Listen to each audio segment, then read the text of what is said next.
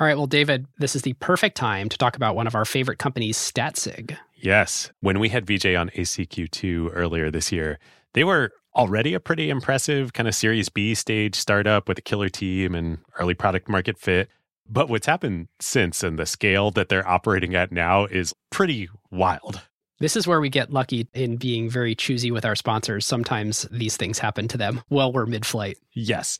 So I asked them for some fun stats. In the past month, Statsig shipped actual live product experiments to over 1.2 billion end users. Now, that stat is not deduplicated across apps, so there's some overlap. But I mean, even if you cut that in half to approximate actual flesh and blood human people out there, that's almost 10% of the world's population.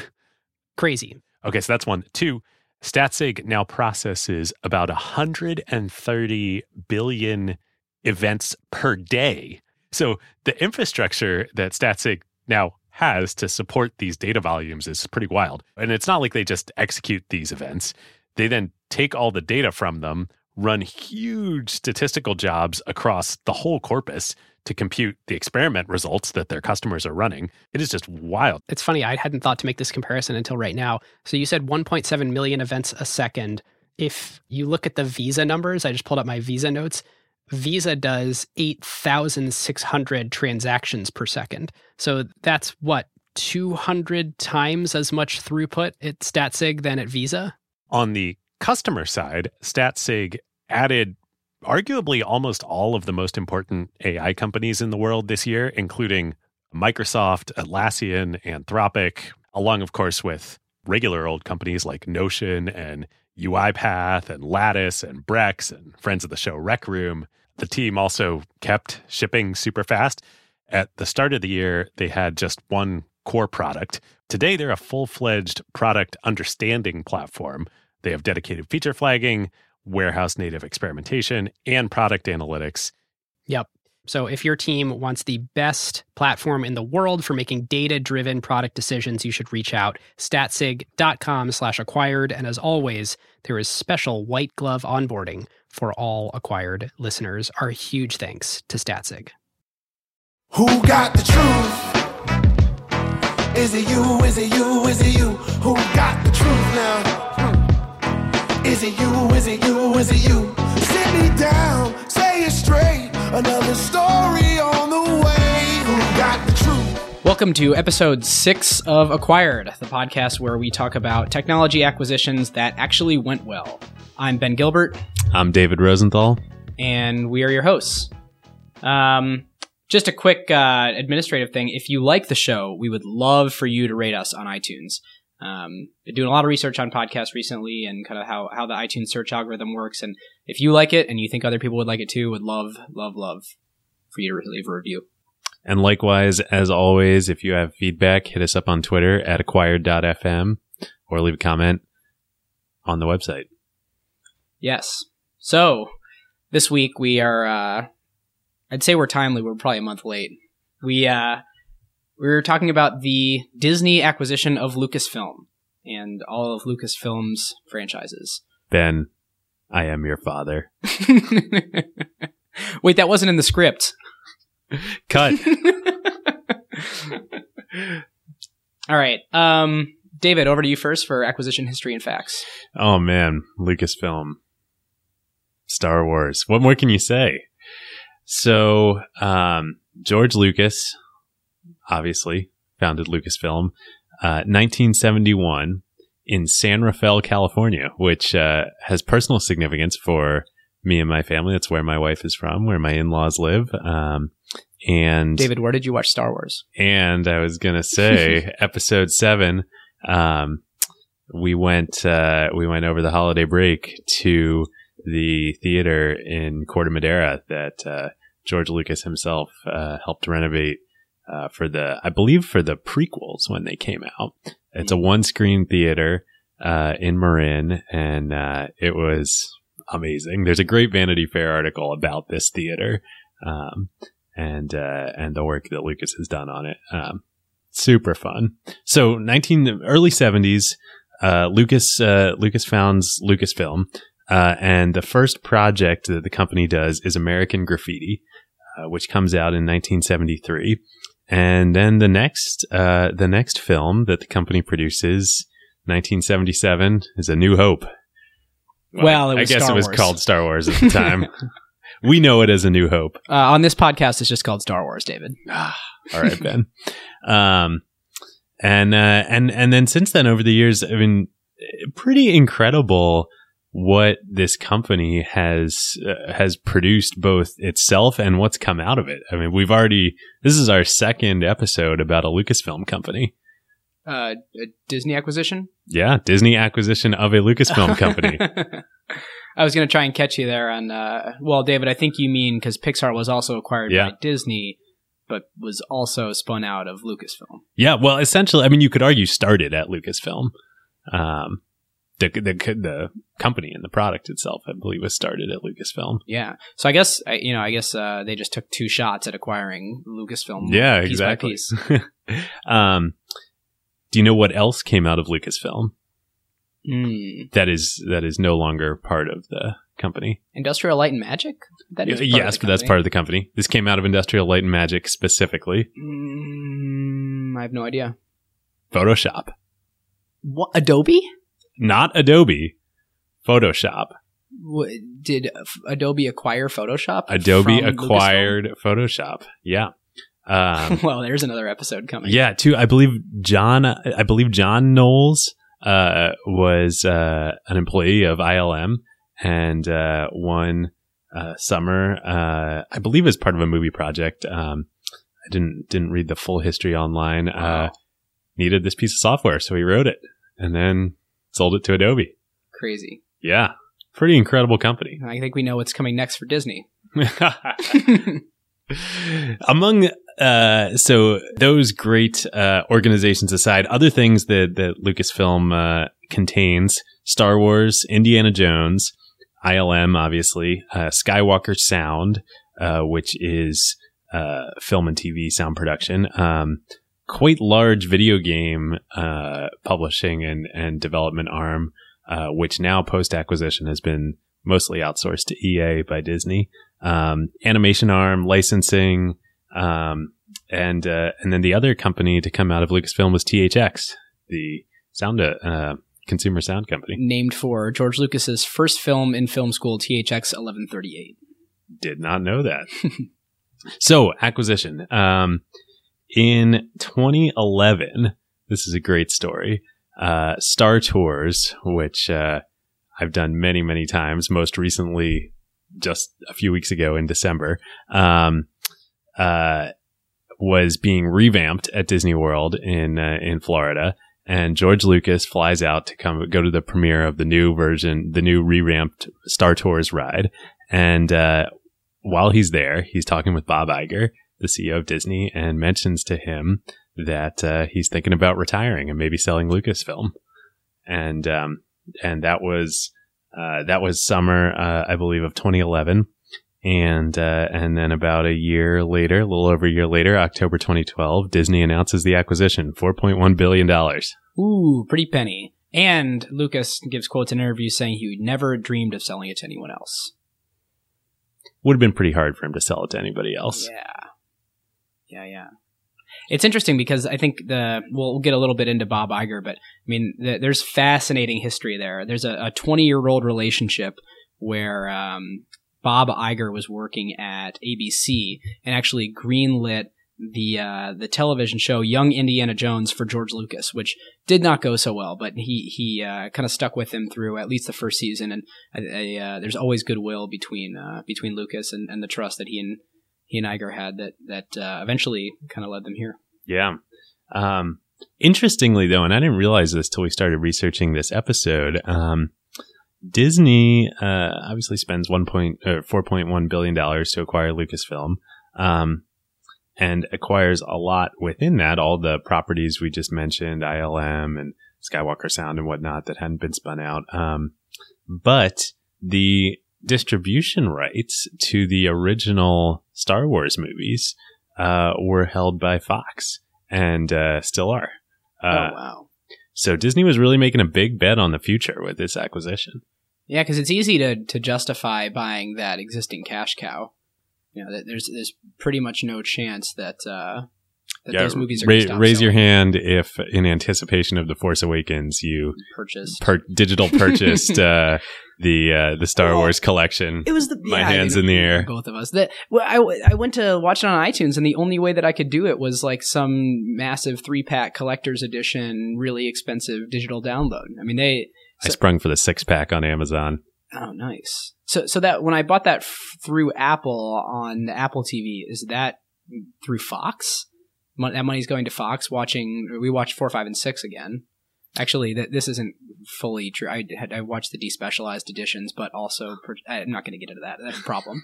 But yeah, that's crazy. So Fox was actually capitalizing on so all the hype Fox, of that opportunity. I got to imagine Fox made a significant amount of money in the lead up to The Force Awakens. That doesn't include. Do you know if that includes merch from those original characters? Like if they're selling a episode 4 Han Solo toy. Yeah, that's a good question. I think this is on the Wikipedia article about the acquisition, but David's giving me homework. Yeah, giving us all homework. I believe I read in there that that at least for episode 4, I think there's a special deal for episode 4 that Fox might be even getting those ancillary rights as well. Well, you want to keep going with the... Let's keep going. So, Ben, what's your category? So... As a reminder, we've got people, technology, product, business line, and the all-powerful other. This, to me, is a product acquisition in the near term, but it's a lot more in the kind of far-reaching future. I mean, the way that Disney learned from Pixar and was able to produce in Disney Creative Studios, not in Pixar, Frozen, and put that at the center of the company and have that insane, it's like 1.4 billion or something, 1.3, somewhere in there, insane cash cow in Frozen. You know, Disney learned from that acquisition without messing with Pixar too much.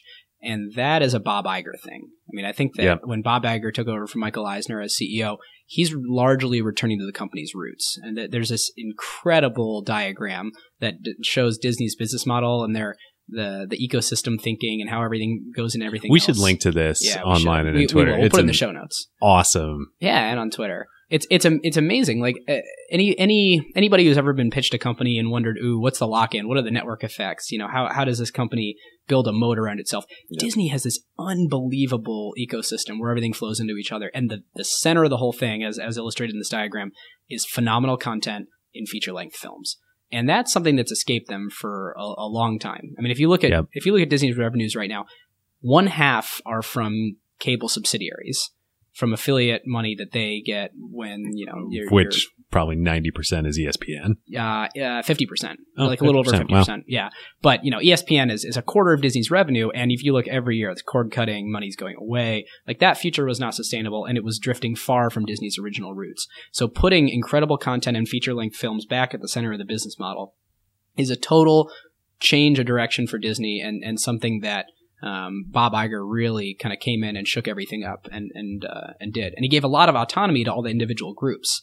So, you know, the way that Pixar was left alone, the way that Lucasfilm was left to do its thing, the incredible long-term thing, if they can pull it off, is sort of reverse acquiring the things that made that incredible content and letting them produce incredible content in-house. Because right now they bought the Star Wars product, but they have not sustainably proven, and of course this takes a lot of time, that they can now take the muscle of what that made that content incredible and make that something that is something they can produce on their own in the future.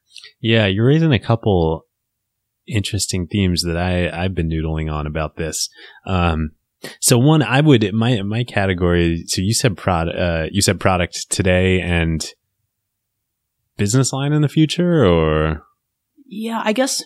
You know, I think it sticks with product, but I think it's that sort of reverse infection thing, like the Apple to Next. Like, can the productiness, the productness that makes Disney and or that makes Pixar and Lucasfilm what they are, and I guess you could throw Marvel in there too.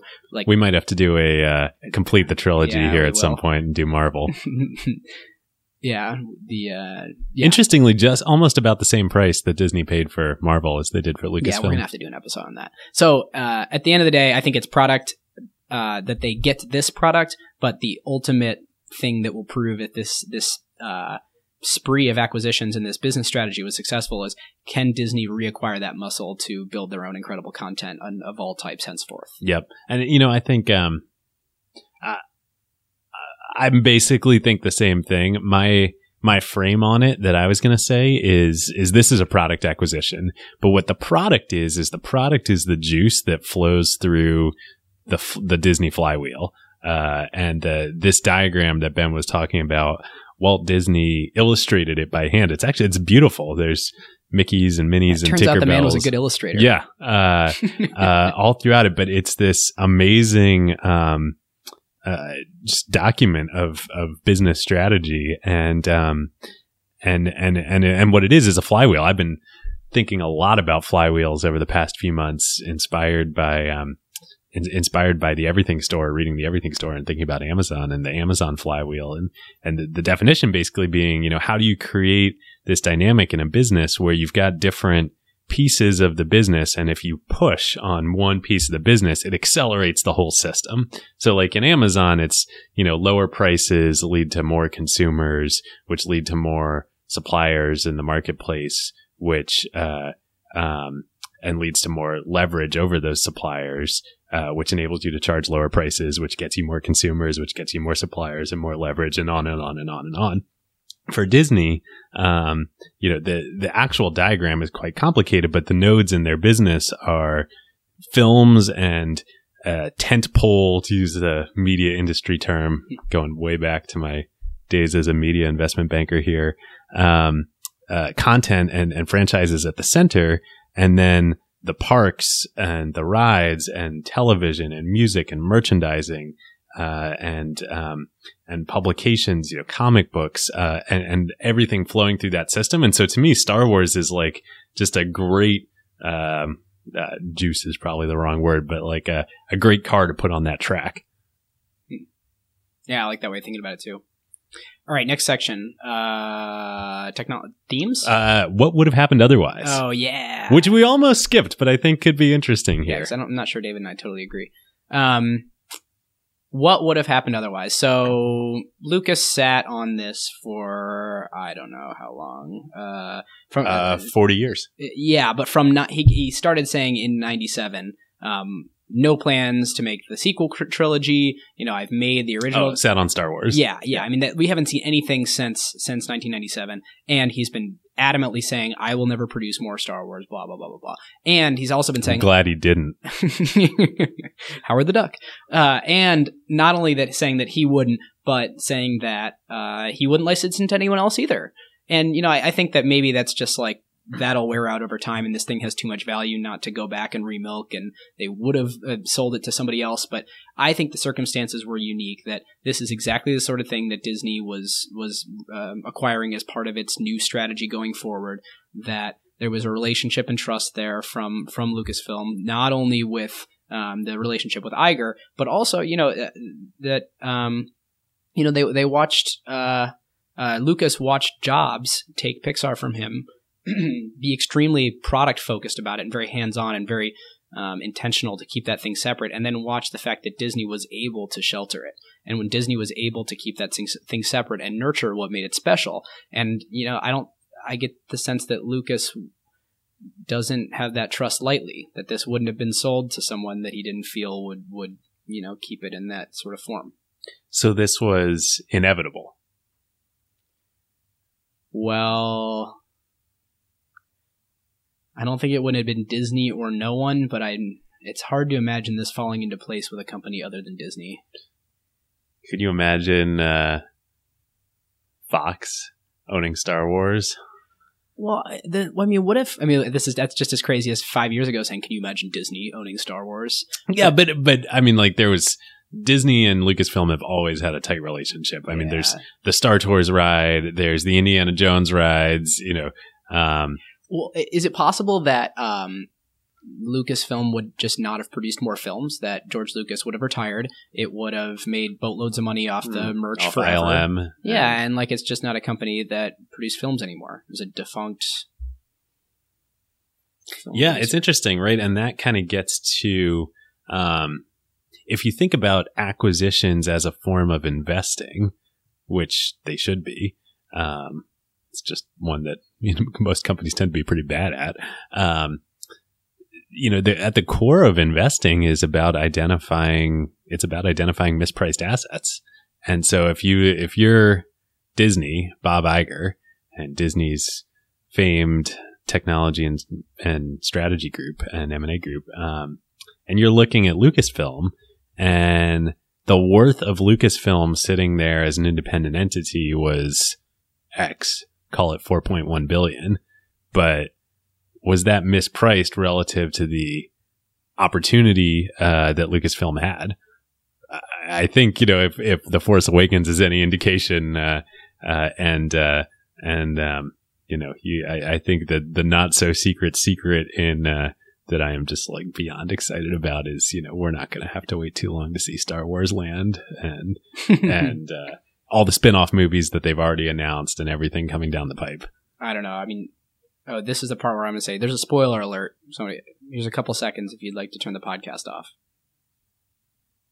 If Disney didn't acquire Lucasfilm and no one did, and it laid dormant, then we would have Han Solo forever, and Han Solo wouldn't be dead. I'm so sad. Well, I saw in doing research for this, I think the second Star Wars spin-off movie that Disney's going to make is a Han Solo Chronicle. Yeah, the first being Rogue One, and the second being the first of the Chronicles following Han Solo. Man.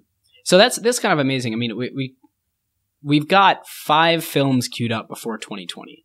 I mean, let's review the finances so far from The Force Awakens. So already it's made $1.78 billion on. That's incredible. Yeah, recording this on January 14th. That's including domestic and international, not including any merchandise. Less than 1 month. Yeah. Just box office receipts. On a $200 million budget. Now, if you look at the prequels as a whole, remember... That's amazing. Well, yeah, it's the most incredible film, as a business ever created. On every metric. Yeah. Literally every metric. So, 4.1 billion, that's the number to Not hit to mention, here at some point. As I alluded to earlier, Jenny and my wife and I went to Disney World over New Year's, which was amazing. And the number of Kylo Ren lightsabers with cross guards. And having a crossbow or crossguard is so stupid. You're just going to cut yourself. It doesn't bode well when they're hot lasers. When it comes, it's useful in one of the battle scenes. I think it does more harm. It's like we could have a whole different podcast about this. That could be our next podcast. All right, so vote in the comments if you want to hear it. So we're trying to get to 4.1 billion, right? We're already 1.78 of the way there, minus the 200 they spent on it. I mean, it's not quite like that, but if you want to pencil it out, if you compare that to all of the prequels, the first one, which it's hard even speaking of these when really they don't exist, but the first prequel made $1 billion, the second $848 million, the second $649 billion. So total, the prequel trilogy made $2.5 billion on theater tickets, and we could see that alone from The Force Awakens easily, I think, before we get any distribution outside of theaters. And so we're already looking at that. The Economist quotes that they imagine that 5 billion in Star Wars licensed products will be sold in 2016.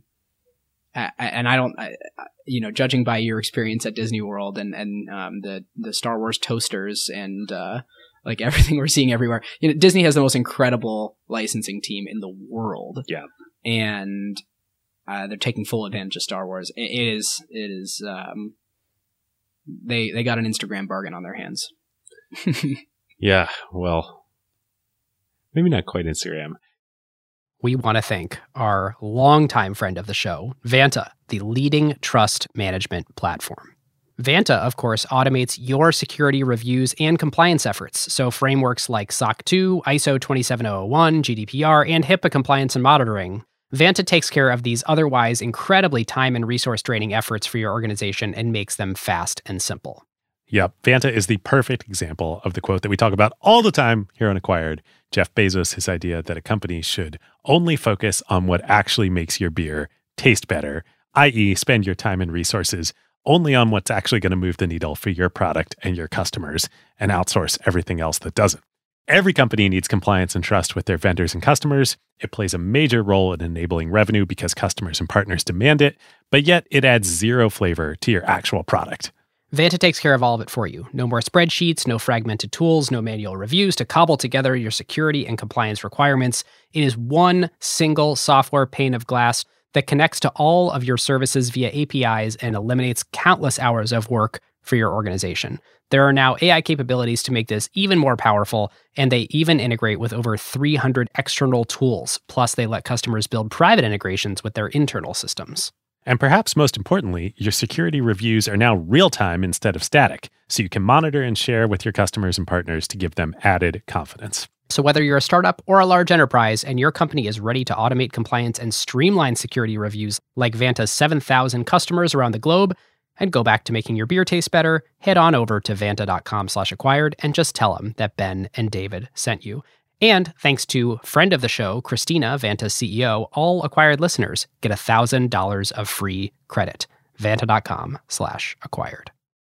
Let's move on to tech themes, because I think this is a good segue. As I was thinking about this, what technology theme does this illustrate for you? I was sitting here and I was thinking, this is our 6th episode. We should have saved this for episode 7. That would have been appropriate, but not as timely. Yeah. And the companies we've done so far for a show that's ostensibly about technology acquisitions, we've done Pixar, Instagram, Twitch, Bungie, Siri, and now Lucasfilm. You could argue that that's 5 media companies and 1 technology company. In Siri being the technology company and everything else being, yes, a technology company, but also a media company. And what's interesting for me, this highlights a couple of things which we've mentioned before on this show. But one, as I don't know if I need to pay any royalties on this phrase to Andreessen Horowitz. They probably trademarked it, but like software is eating the world. 2, I actually like this phrasing of it better. This is from an old version of the Sequoia website that they've since changed, but they used to have a section on there called something like what we believe, or like what we've learned over 40 years of venture capital, or something like that. And one of the phrases was, "Technology is the best amplifier of a business." Very rings true of Paul Graham's recent "Technology is a lever." Yeah, exactly. And if you think about technology as a lever, it always has been for Lucasfilm. Oh my gosh, ILM. Like they were doing things that were Pixar. Absolutely unheard of. Yeah. So both within Lucasfilm itself, but then also, now as part of Disney, I mean, there's the whole Disney flywheel, but like, I think one of the coolest parts about episode 7, or coolest, sort of things that, business things that happened around it, is Disney didn't do a big marketing blowout budget for it. Like, who in the world didn't know that The Force Awakens was coming out this past December? What do you mean they didn't? They didn't do a big marketing budget. Like, there was more media for The Force Awakens than I've ever seen for a movie before. Yes, and it was free from technology, from social media. So there's had a tremendous amount of earned media there, but a tremendous amount of earned media, and of course they had a marketing budget for the film, and I believe it was about $100 million, but it was on the low end for big tentpole movie releases. And actually, there are a few interviews with Bob Iger about this, or stories. There's one in the Wall Street Journal, and I think one in Fortune, where he really pushed the company to be thoughtful about this and say, hey, do we need to spend a huge amount of like traditional marketing on The Force Awakens? Yeah, it's really interesting. I mean, I saw there's definitely some paid media where or leveraging of internal assets. Where I mean, at Sports Center the day before the movie came out, there was a 15-minute segment in the middle of Sports Center on the athletic training behind Star Wars. It was a gigantic It was incredible, and I'm like, I need to watch very that. nice Disney owned property. But I mean, the amount of like memes that started from it, of like people taking pictures of weird Star Wars products and then posting them on Instagram and Twitter, and like that there was that hashtag, it was like only Disney or something like that. And I mean, Reddit was just they knew where people were, and they took full advantage of their ability to spread content virally. Yep. Second theme for me, which I've already talked about, is just the illustrating the power of the flywheel. Probably more so here than technology being an amplifier, because at the core, Lucasfilm probably less so than Pixar and Twitch. Is a technology business. I mean, it is, but the power of the flywheel, both within Lucasfilm and within Disney, is incredible here.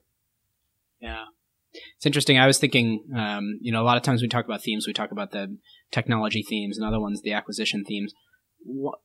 This almost feels like a Facebook style acquisition, where Disney is acquiring a portfolio of third-party brands that they really are learning from, but not roping in the wrong way. They're leveraging the Disney assets and the thing that Disney does best, merchandising, and a lot of this media distribution. But they're not. Well, actually, here's the best litmus test of all. There was no Disney logo at the beginning of Star Wars. I mean, we didn't have 20th Century Fox. We didn't get the fanfare, and like, God, did my heart sink. But I'll take it as a compromise for we didn't get the castle. And it was of course, I couldn't stop thinking about this during the movie, of how good Disney is at just like letting this thing be what it is, contributing its own assets where they make sense, and learning from it in a very slow, hands-off way. And the trend there is, I mean, that Facebook is the shining example so far of companies that know how to do really good kind of siloed acquisitions where you don't mess it up too much. And like, look at Instagram from the day it was acquired to today. You look at WhatsApp from the day it was acquired to today.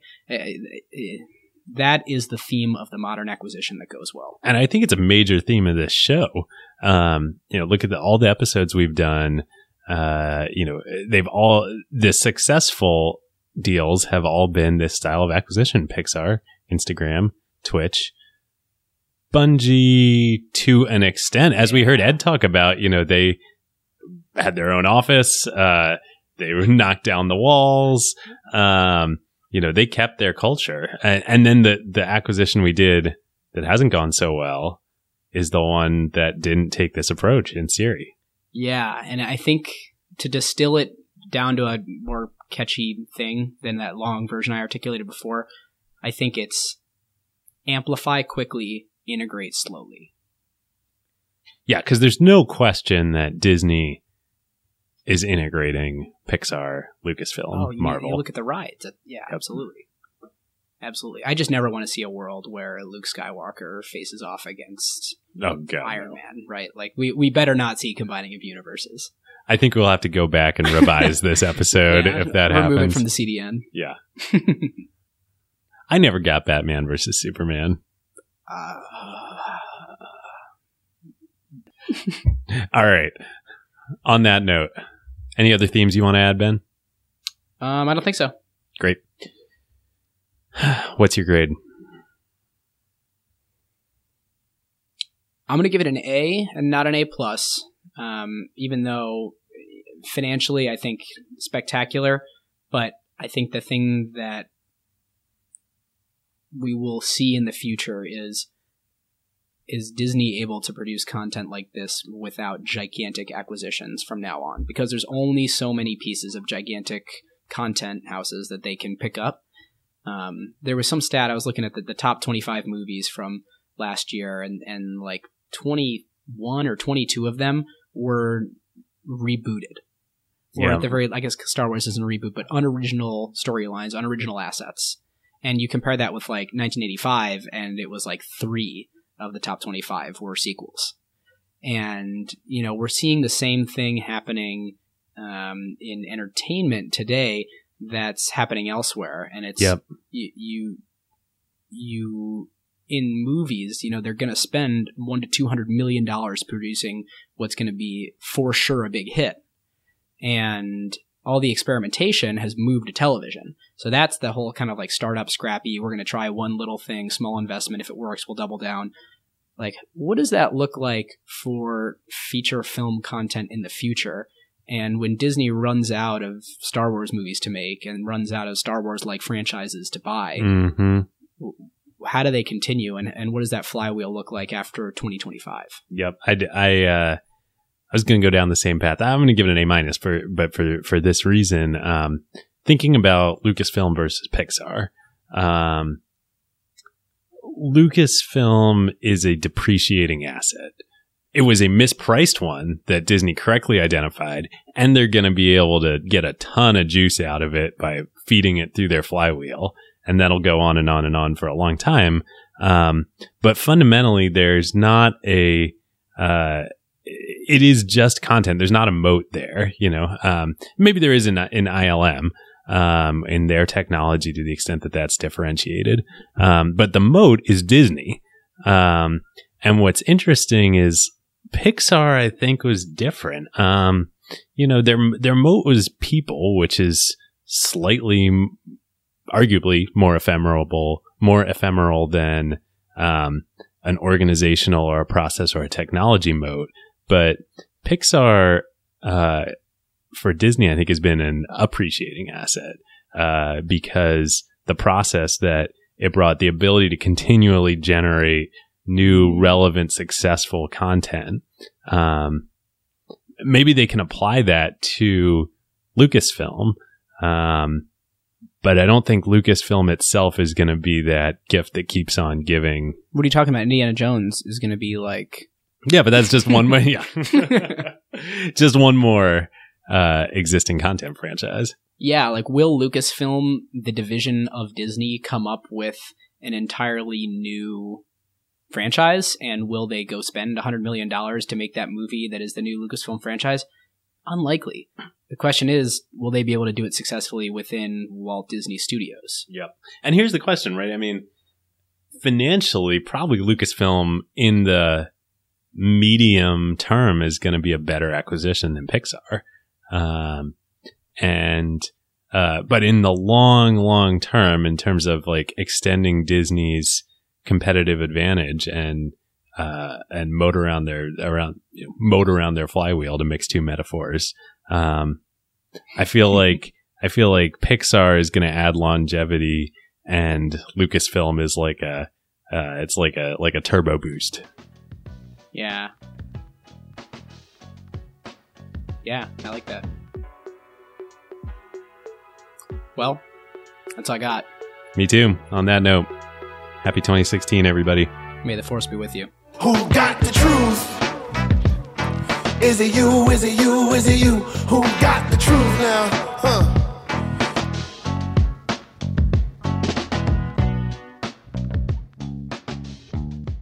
This is a great time to tell you about one of our very favorite companies, Crusoe.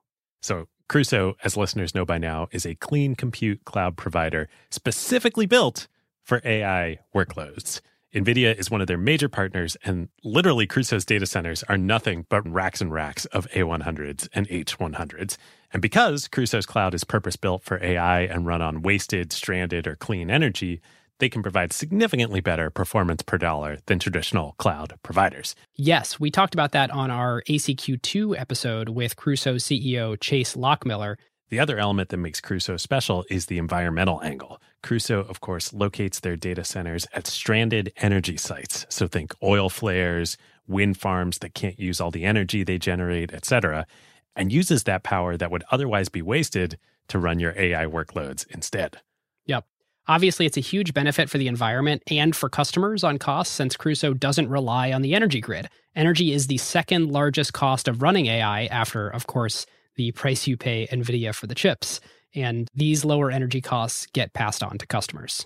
It's super cool that they can put their data centers out there in these remote locations where, quote unquote, energy happens, as opposed to the other hyperscalers such as AWS and Google and Azure, who need to build their data centers close to major traffic hubs where the internet happens because they are doing everything in their clouds.